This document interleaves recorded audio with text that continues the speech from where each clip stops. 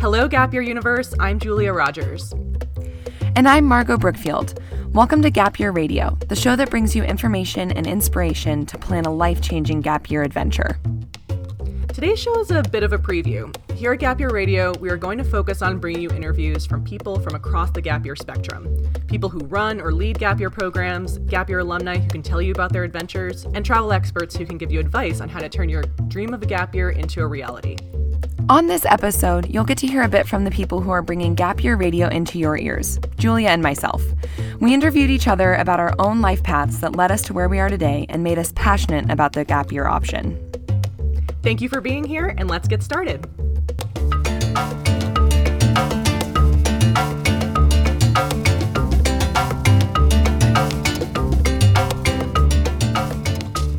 Hi, Margot. Good afternoon, Julia. How are you doing?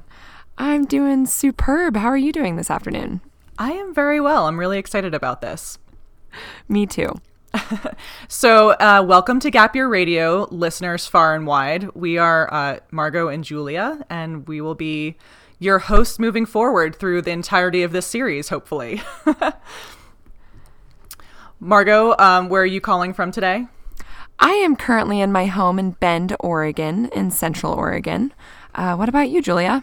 I am calling in from Stowe, Vermont, where I am based. So we are pretty much as far apart as people could be in the United States. Absolutely.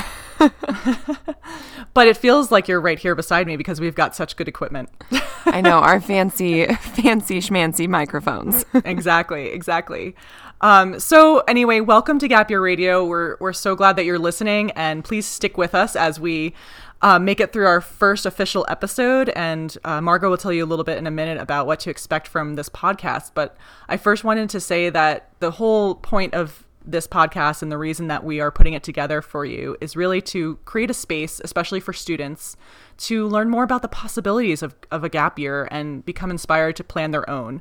So we want to create resources and interesting interviews and tips and things like that to really get you excited about what a gap year could be. And we also welcome, past and future gap year students, parents, educators, basically anybody who's interested in learning more about how to take a meaningful gap year. So before we actually dive right in, I think that it's probably also important to define a gap year because there is some, differences in opinion as to what it actually means. And I think that Margot and I agree that the general definition of a gap year that we work from is that it is a structured time of personal growth where you're basically, crafting who you want to be as an adult through activities of enrichment. And basically what that could mean is so many different things. You could be doing service work. You could be traveling. You could be interning. You could be learning a language. You could be unicycling across the country. It's this time that is personal to you where you are allowed to experiment and explore and do it before, during, or after college when the stakes are a lot lower and your ability to do these things and travel is so much higher. Anything to add on that definition, Margot? No, I think that was a great synopsis. Yeah. So it's, a gap year is time on. It's really supposed to be meaningful, purposeful. And what we want to do here at Gap Year Radio is show you all the possibilities that are available within that definition. So, Margot, why don't you talk a little bit about, a little bit more about the podcast and what we're hoping to do with it? Absolutely.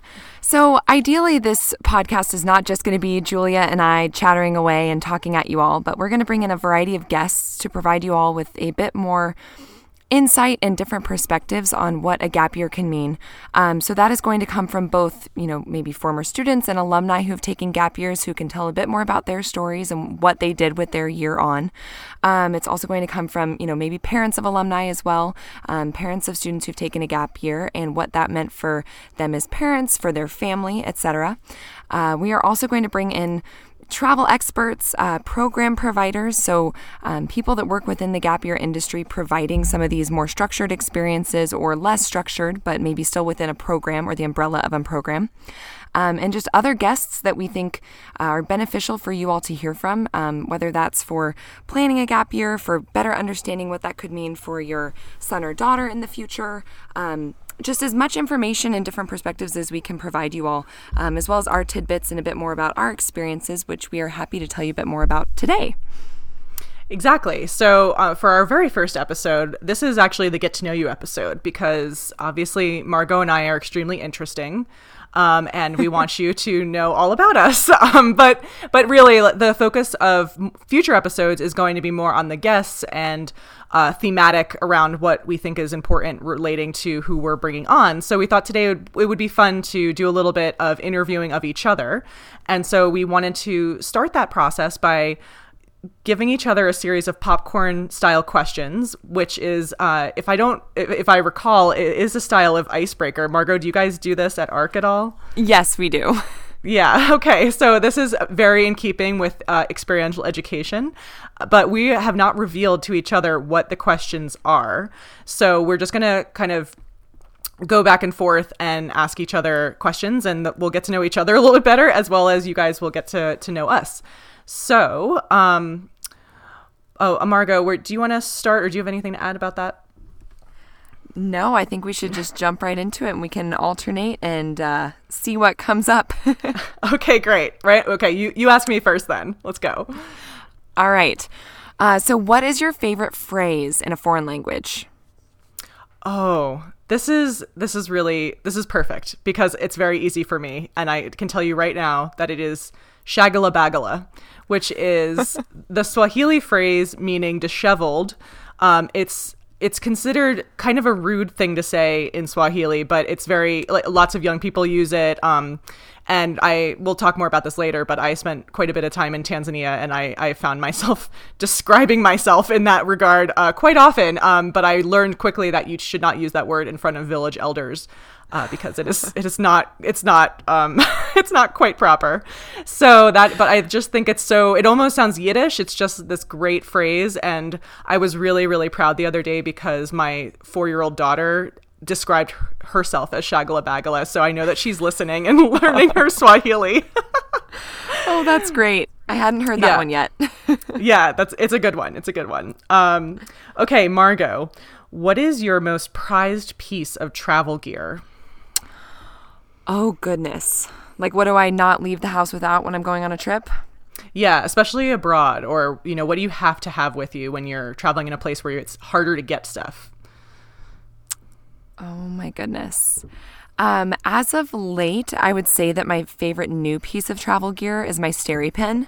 I really dislike buying plastic bottles when I'm traveling and having to buy bottled water. So a SteriPen is a way to purify your water, for those of you who might not know.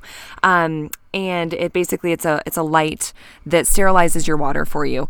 And so I used that for an entire gap semester that I was an instructor on. And it was how I purified all my water and how I got all my potable water. And it was so, so great and so much better than buying plastic. So that is my latest piece of favorite travel gear. Awesome. That's a great one. Great answer. Awesome. Julia, what is your top favorite outdoor adventure you've ever been on? Okay. Favorite outdoor adventure. So it would definitely be trekking to Annapurna Base Camp in Nepal with my husband, Tom. And we did this in 2010, so a while ago, but it was awesome because one of the things I love about trekking in Nepal is that you can utilize tea houses, which are these little guest houses that provide you with bedding and food that you can purchase and things like that. So you actually don't have to trek with all your gear. You don't have to bring a tent or a sleeping bag or all that kind of stuff. So it's a really nice way of traveling light or trekking light. And the tea houses themselves are so cozy. I drank so much chai tea and ate a lot of spaghetti. And the views were absolutely amazing because the trek is about 10 days round trip. And you start in kind of the rice fields and low elevation scenery. And then you kind of get up to above the tree line and just the Himalayan mountains are all around you. And you're going upstairs and downstairs and upstairs and downstairs all day long. It's such an amazing experience. And I loved it. Amazing. That has been top on my bucket list for a long time. Nice. Yeah, you got to get over there. Working on it. Okay, Margot, what is your most embarrassing attempt at speaking another language? Oh no, I'll have to think of that one because I feel like there have been many. I'm trying to think. I mean, so I started studying French in college. I'd been a Spanish speaker for a long time, or studied Spanish. And I started studying French in college for the purposes of my focus on Francophone Africa, and particularly West Africa, for my studies in college. And I think that the French language is beautiful, but the accent is quite hard to master. Mm-hmm. And so especially it was upon arriving in Cameroon, where I did my college study abroad, I feel that I got a lot of just funky looks of kind of, what is that accent? What are you trying to say? Especially because the Cameroonian accent for French is quite different than a French accent. And so now especially my French is just this muddled mix of like Cameroonian, West African French. And so then when I speak to somebody who's from France, if I've tried the few times that I have tried, which is always an embarrassment, I often get looks of, okay, so where did you learn French? Because you don't quite sound just right. So that has been my never-ending struggle with the French language. As opposed to, yeah, I can't even get started with the French language. So you are ahead of me. Doing my best. It's slowly withering away from my brain as I've not been able to use it much since then, but still would love to keep trying. That's great.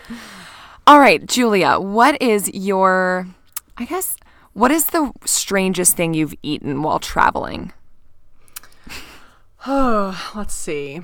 So my mind goes to Asia, and I, or maybe Oaxaca, Mexico. That's my more recent memory, because I definitely ate crickets, like fried crickets in Oaxaca, Mexico when I was there a couple years ago.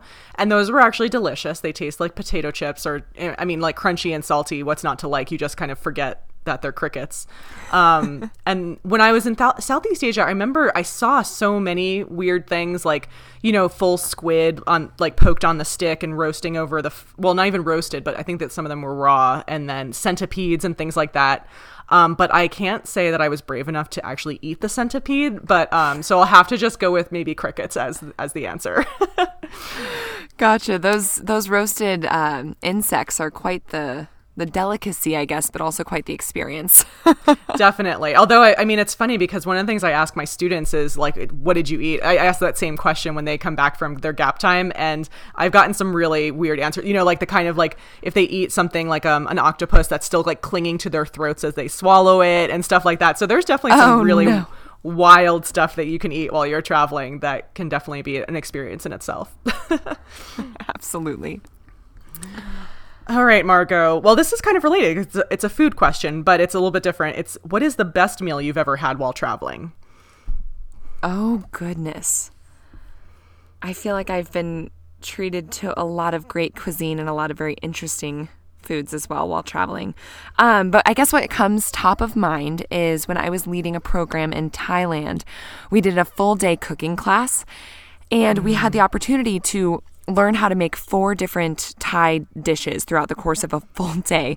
So I'm pretty sure we made tom kha soup, and then we made a green curry, and then we made pad thai, and then we made this sort of like banana bread pudding thing that was in banana leaves that we baked. And after each course that we made, we got to consume the food.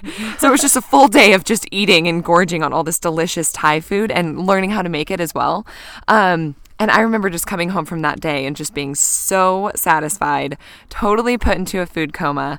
But it was just delicious and really cool to learn how to make some of my favorite food in the world would have to be Thai food. So that was pretty special. Yes. I'm salivating as you describe that because I can definitely imagine it, and it's so good. It's good stuff. Most definitely. Definitely. Mm-hmm.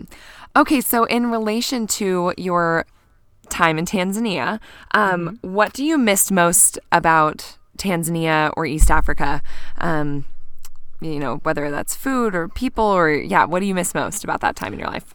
Oh gosh, that's a great question. So one of the really unique things about the program that I went on was that our cohort was half international volunteers and half Tanzanian volunteers. So we had cross-cultural training and all trained together on how to deliver public health programming in our villages. And then we were paired off into twos and lived in rural villages together. So one of the things I really miss about that is that I got really close with my Tanzanian counterparts. And some of, my best friends from that program were Tanzanians that I haven't seen since that time. Actually, one of them, Will, I have seen a couple times since, and that's been really special. But otherwise, I'd really love to go back and see everybody and see them 10 years hence, which is kind of crazy to think about, but it was more than 10 years ago now. And everybody's kind of grown up and has kids and has different jobs and things like that. So I definitely miss the people. I'd also love to return back to my village, Nyenyembe, and say hi to all the people I met there because they were so hospitable. They brought me everything I needed. I remember one time when my stove broke, it was, not even 5 minutes before people were bringing me roasted corn and trying to fix my stove for me and things like that. So the hospitality is great. I miss speaking Swahili. So I guess there's a lot that I miss or that I appreciated about my time there. But I think that's the experience a lot of people have when they have that kind of immersion experience, is that you really develop those relationships and that appreciation for the culture. Absolutely. No, that's great. I had a feeling the answer might be more or less everything, but yeah, exactly. But that's great. I can tell you I do not miss the rats. There was like a lot of rats. That was hard to deal with. Yeah. And I'm sure Cameroon as well, right? I had a rat problem in my room at my homestay, and so I very much relate. Yes. Okay. So Margot, what is the most unexpectedly cool place you've ever visited in the United States? Oh, interesting. Unexpectedly cool. Right. Oh my goodness, I might have to think on this for a minute. Okay, I have it. So before ever meeting you and doing the gap year fairs, I had never been to the East Coast.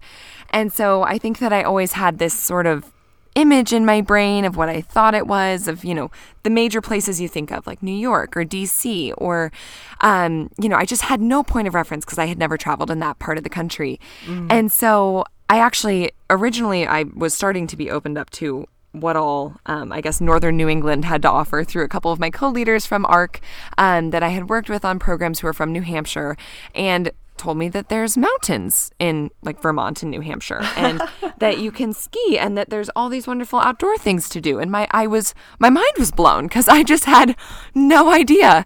And having never been to that part of the country, I didn't know anybody from there. My family had never been there. I just had no point of reference. And so I think that my favorite part of I guess unexpected place that I've ended up absolutely loving has been Vermont and New Hampshire. Just because I had no idea how much there was in the outdoors and just the natural beauty and, wonderful people. And I like that it's kind of all these smaller New England towns. It just totally, stole my heart in a way that I didn't quite anticipate as I did other places I maybe planned trips to or something. So, yeah, that's definitely true. Yeah. And did you know that Vermont is actually offering $10,000 for relocation? So if you ever want to move here, they'll help you cover your relocation costs. Yeah, exactly. That's actually really good to know. Although Bend has kind of stolen my heart too. Exactly. Yeah. I'm sure that I'm going to get in trouble with Scott if I lure you over to the East Coast. That's okay. I'll just keep visiting on the Gap circuit every year. Yes. That sounds like a good plan for now.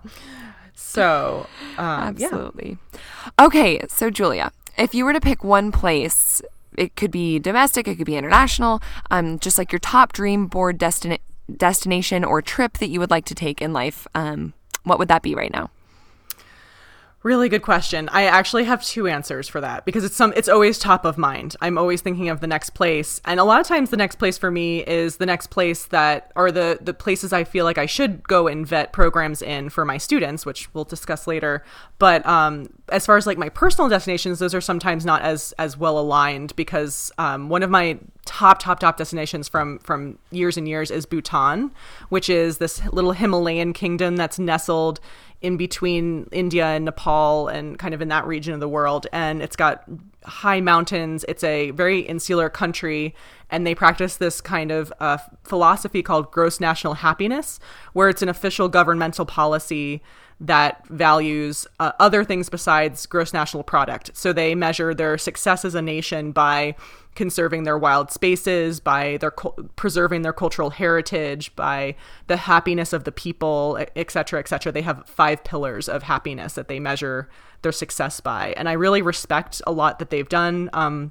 They're really strong conservationists, and they have a really intact culture that there's not. They have some problems too with that kind of philosophy, but it's very interesting, and I'd love to visit. So that's definitely number one. A close second, as a kind of harried parent, is that whenever I see on Instagram those like villas in the Seychelles that are like plopped over the ocean on stilts, and you can like go and spend like a week in a villa and be like next to Jennifer Aniston or something like that, like those kind of luxury in the middle of the ocean type things where you can jump right into the ocean right off of your accommodation kind of seem like the dream luxury vacation, but that's not usually my style of travel. Absolutely. I think I saw a commercial for one of those recently, somewhere in the Caribbean. And yeah, you just see that crystal clear blue water and you're like, oh, wow, that looks really nice. Yeah, exactly. And I don't think it's going to be in like the budget anytime soon, but someday, that'll be a good like wedding anniversary present down the road or something. Maybe you can win a fancy trip on a lottery or something. There you go. That sounds, yeah, I'll try my hand at that. But in the meantime, I have lots of other really fun travel plans, so I can't complain. But it's funny because my last question is the exact same question. My last question was, where's your dream destination? You're kidding. Great minds think alike. Oh, totally. Okay. I have so many that have definitely been on my list, top of my list, very much, yeah. But I think that the one that has been for the longest time, that yes, at the top is what you were talking about earlier, is actually just going to Nepal. Last summer, I had the privilege of traveling to India with ARC on a program and going up into the northern Indian Ladakhi Himalayas, which was amazing, and just gave me this like little taste of what I've been dreaming of basically since elementary school. I don't know what it was, but I did all of my elementary school presentations and projects about Nepal. I've been obsessed with Everest since for as long as I can remember, probably also since elementary school. Started reading every book I could get my hands on about, Everest expeditions and about Nepali culture. And it's just been a dream of mine for so long. And I actually have a close friend from my first semester abroad in high school, which I will tell you all more about later. And she grew up in Nepal. And so when I was 16, I met her, and her dad was a Peace Corps volunteer who had stayed in Nepal and is now a National Geographic explorer. And she had grown up splitting her time between Kathmandu and Jackson Hole, Wyoming. And wow. So just spending 3.5 months with her traveling and hearing all about her life growing up in Nepal, it just sparked that fire even more in me of just, this is the place that I have to go. So I haven't made it there yet, but it is very much within my 5-year scope, I guess. Hopefully sometime sooner rather than later, but that's absolutely my top choice. Yeah. Nepal is very special, and I think that it looms large in our cultural imagination. I also had a T-shirt growing up that was Royal Nepali Airlines. That I had this similar fascination and infatuation with Nepal because of the lure of Everest and I think just the call of the mountains and the wonderful culture and things like that. So I can feel you on that for sure. Absolutely. Cool. Wonderful. Well, I think that now would be a great time for us to jump in a little bit more, just to give the audience a better idea of kind of why we are here. I know we said like why we're excited about this podcast and the purpose of it, but kind of what life events brought us to end up here, and the reasons why I guess both of us are so passionate about gap years and the gap year industry. So I guess I'm happy to just kind of jump right in with a question to you. So, I mean, I guess I know why you kind of ended up being more, I guess, aware of gap years or interested in this. But, I know you mentioned earlier that you did take a gap year in Tanzania. And so I would love to just hear a little bit more about, what that experience was like for you, how that impacted you, and maybe if that obviously ties into why you're doing what you're doing today. But yes, more about your gap year. Definitely. So my gap year, I actually took after college. So I graduated from Hamilton College, and I really felt that I wanted to do some service work afterwards. And I had looked into the Peace Corps, but I had never traveled to the developing world. And I thought I should dip my toe in first and kind of not necessarily commit to 2.5 years right off the bat. So I found a non-governmental program run out of the UK. At the time, it was called Student Partnership Worldwide.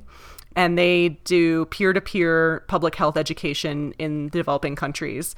So their model, which I really appreciated, being very in tune with trying to be ethical and equitable in service work abroad, was that they train and match people from the international sphere to locals in the country that they're working in addition to mobilizing and empowering local youth in general.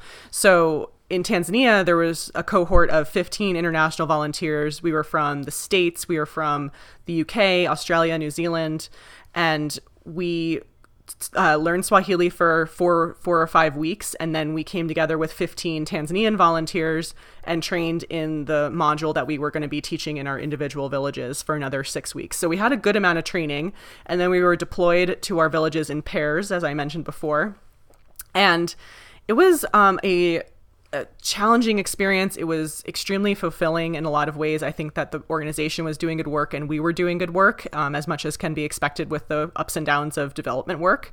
But what I came away from that experience with was also the self-knowledge of how much I had changed and kind of overcome in a extremely difficult living environment, and cultural differences and language differences and all those kinds of things. And I knew that I had changed so much and had gained so much more perspective and confidence and things like that. And then I looked, and half of my international cohort were British gap year students. They were 18-year-olds who had gone through the same experiences I had and were about to start college. And that blew my mind. That was the kind of first crack in the door that opened my eyes to the possibilities of a gap year, because I thought that if I had done the same experience before I started at Hamilton, it would have completely reinformed my college experience. And I also would have really appreciated my college experience a lot more. So that was the first step. And then the next thing was when I returned from Tanzania, I thought, well, more Americans need to be doing this. Why aren't more Americans doing this? Why isn't this a thing? And through some thinking and brainstorming and market research, I decided that I wanted to help other students through counseling and through kind of advising other young people on how to take a gap year before college, because I figured that one of the main barriers to entry was the fact that there weren't a lot of people to give information and support and also help people who weren't as into research as I am vet programs, because there's a lot of dubious volunteer programs, especially out there, but also some, predatory travel opportunities and things like that. And they're kind of harder to find now that they're easier to find now the internet is out there, and sometimes a great website doesn't beget a great program. So I decided to become a gap year advisor. And so now that was 10 years ago. This is En Route's 10-year anniversary. So in short, I am the founder of En Route Consulting, and I'm a gap year advisor. And I work with kids individually, students individually, to help plan personalized gap years that kind of combine different experiences. So most of my students will do multiple things over the course of their gap year that pertains to their specific interests and their place in life and kind of where they want to get to on their gap time. So that was a long-winded answer, but that's it. Amazing. No, it's great to hear kind of your full succinct story of what brought you to where you are today. And so I know that, I guess my question was a little loaded and it would have warranted a long answer. So thank you for sharing. Yes. Well, even, Wolverine has an origin story. So that's my origin story. Love it. Absolutely love it. That's great. Yes. What about you? I think that one of the things that's really special about your entry point into the gap year world is that it started before you even graduated high school. So why don't you talk a little bit about your high school experience and how that was special for you? Sure. So yes, I was born and raised in a suburb of Kansas City, on the Kansas side. Prairie Village, Kansas is the name. And I had never really had the opportunity to travel growing up. My family, was not really able to travel a lot. I had never really been out of the country up until when I was 16. And I was fortunate enough to have been exposed to a program called the Traveling School, which is a high school study abroad program for girls only that focuses on experiential education and outdoor leadership and place-based learning, basically in international locations. And it was through a family member who had been connected with the school and had kind of pushed me way outside my comfort zone. As a kid, they'd been telling me about it. And I was like, how could I ever leave for a whole semester when I'm in high school? That's crazy. And so I finally made the decision to take a semester abroad the fall of my junior year of high school. And I spent 3.5 months in Southwest Africa. And I, never been out of the country before and stepped on a plane with a bunch of ladies and 4 teachers that I had never met before, and flew to Zambia and spent the next 3 months overlanding, so living out of an overland truck and camping in Zambia, Namibia, Botswana, and South Africa. And to say the least, my worldview was just completely opened. I was exposed to so many different things and aspects of the world and of life and of the outdoors that I had just never even had the slightest idea about. And so it definitely changed the trajectory of my life, to say the least. But I loved that experience so much that I ended up coming back for a second semester, which was the spring of my senior year of high school. And that semester was in Central America. So I was in Guatemala, Honduras, El Salvador, and Chiapas, Mexico. And so I didn't take a gap year per se, but that semester was the second semester of my senior year. And I think in effect served as a gap year would for me. I had spent that time abroad. I had spent at that point 2 semesters living and traveling abroad, and had just had so many passions that were kind of ignited during that time, totally drove me down the path that I went on in college. I knew immediately what I wanted to study, what I wanted to do, at least at the time, I thought I knew what I wanted to do. And, started just like trudging down that path immediately, declaring my major my first term of my freshman year of college, which, and I think that I was a unique case. That doesn't always necessarily happen after spending time abroad like that, but it was definitely a huge, huge turning point for me in life. Yeah, that makes sense. And what did you study in college? So I ended up studying, I was an international studies major with a focus on comparative development in Francophone Africa, hence the French language study. And I really thought that was what I wanted to do at the time. I guess here's my long and short of my life story. Thought that was what I wanted to do at the time, was go into like international aid and development and work for some, international nonprofit or NGO. And then it was during that study abroad in Cameroon, actually, my, that next major abroad experience for me, that I really realized, through a variety of different reasons, wow, this is not what I want to do. I was actually studying, it was called Social Pluralism and Development was the name of my program with a French focus, but just learning about international aid and development on the ground really changed my perspective, and I came to realize, wow, this isn't what I want to do. I've loved learning about it. I'm very passionate about it, but it is not a realm that I necessarily want to make my career or my future out of. And so it was actually during that time, reflecting back on my experiences with the traveling school, which had been so formative for me, that I came to realize, I actually really want to work in experiential education. I had been toying with the idea of education and being an educator for a long time, but being unsure if I wanted to work in a classroom setting. And so kind of during that time in Cameroon, came to the realization of like, wow, I really want to get back to experiential ed and look into that more deeply. So that was ended up at, after a couple other jobs and internships that I tried out after college, that ended up being where I landed and where I am still today. So That's great. That's Yes. great. Wait, did you actually mention who you work for? No, so I That would be so good. again, it was I keep coming back to the traveling school, but it was actually through a traveling school connection that I got connected to the company that I currently work for, ARC Programs. That's ARCC. It formerly was Adventures Rolling Cross Country, but we've evolved over the years, the past 35 years or so.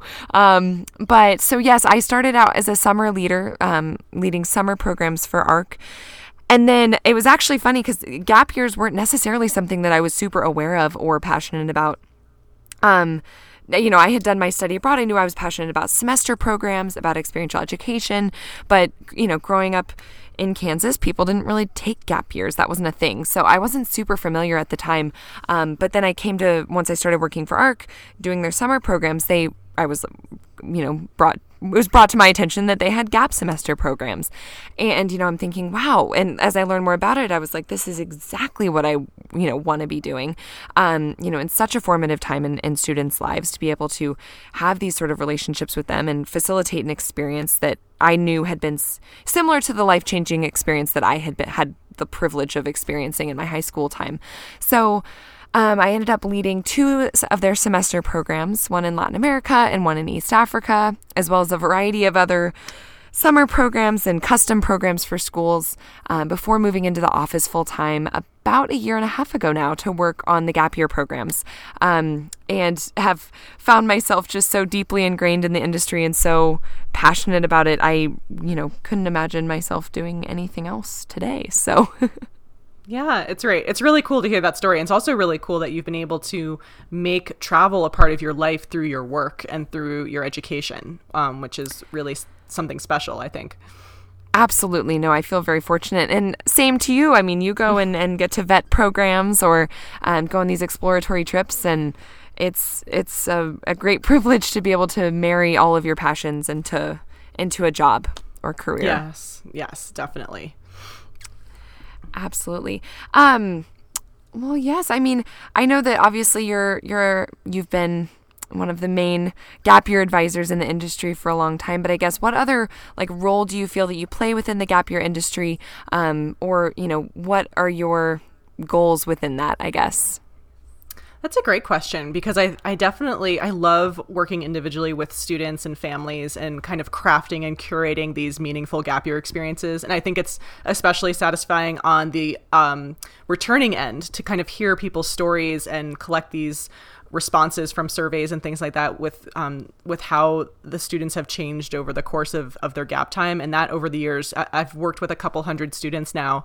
It never gets old. I love that part of what I do. But then I'm only allowed to reach a finite number of students through that service every year. So I definitely have gotten more and more involved in the industry as a whole over the past few years, mainly through an organization that's called the Gap Year Association. So the Gap Year Association is the main kind of governing and organizing body in the gap year world. And it's a great resource if you're looking for information about gap years. It's gapyearassociation.org. And Ethan, the executive director of Gap Year Association, has always been very amenable to accepting my help in different projects and things like that. So I've helped on annual conferences. I've helped with vetting organizations for their accreditation process, and then just kind of helping kind of structure and build the gap year movement through their framework, as well as through a different organization called the USA Gap Year Fairs. And the USA Gap Year Fairs runs a circuit of, as you may guess, gap year fairs throughout the country. That's actually how Margot and I initially met, because ARC and my company both go on these fair circuits, which is basically an opportunity for students to get to meet people face-to-face in a room similar to a college fair, but it's all gap year programs.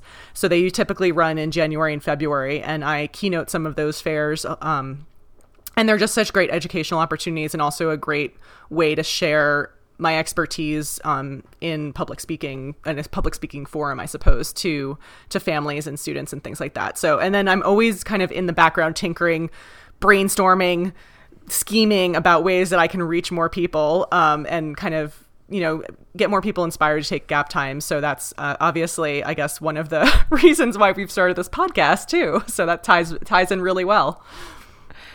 Absolutely. No, it has been so fun. I think that traveling with you on the Gap Year Fairs for the past 3 years has been such a pleasure. And if any of you out there ever have the opportunity to see Julia speak at a fair, it's very much inspiring and great information about gap years. So I'm very excited to be able to host this podcast with you and be able to just continue hearing you share your knowledge and wisdom and experiences working in this industry for the past 10 years. So thank you. And I love hearing your story, and obviously you're a breath of fresh air.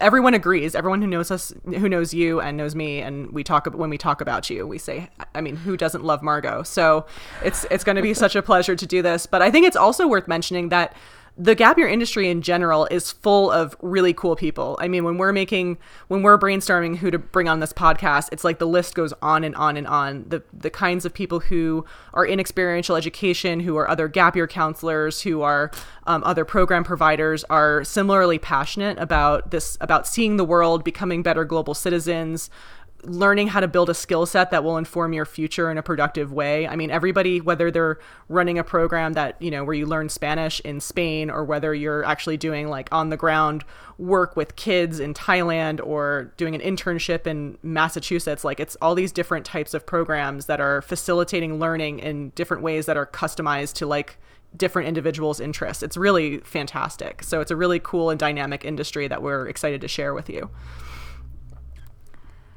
Absolutely. Yes. We do have amazing, connections that we've made through this industry. And I know that they all have some valuable insights and wisdom to share. So we're very excited for our upcoming interviews and things.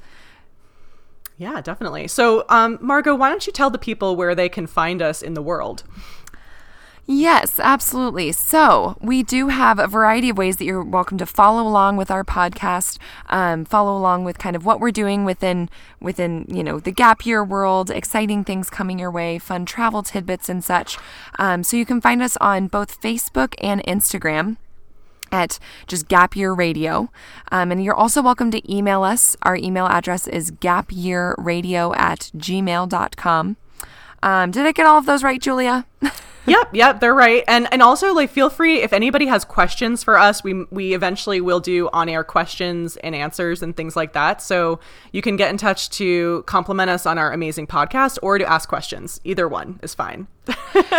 Absolutely. Well, like we said, we have a lot of fun stuff coming your way in the coming pods. Lots of great interviews. We have some program providers as well as some alumni students that have their stories and experiences to share with you all. But yes, would you like to share how we're planning to sign off our podcast, Julia? Yes. So you've heard it here first, but every podcast we are going to sign off in a different language. And so we'll choose it ahead of time and figure it out. But I'm guessing that it will be with varying degrees of success every episode. But luckily, I mean, in the honor of the Shagala-Bagala language, which is Kiswahili, we are going to sign off in Swahili today. So we will say thank you and goodbye. So on the count of 3, Margot, you want to do it together? Sure, let's try it. Okay, 1, 2, 3. Asante kwa sukuiza. Kwaheri. Margot, it's kusikaliza. Kusikaliza. I think that I just had my enunciation wrong as far as the syllables. Yes, and then I'm gonna get emails from my Tanzanian friends saying that I butchered it, so it's no worries. You can put it all on me. It was completely my fault. Okay, and goodbye is easy. So kwaheri. Oh, kwaheri. Yeah. We'll do this better in the future. We'll work on it. But yes, that was. Yeah. Thank you for listening. Thank you for listening, everybody. We'll talk to you soon. Take care.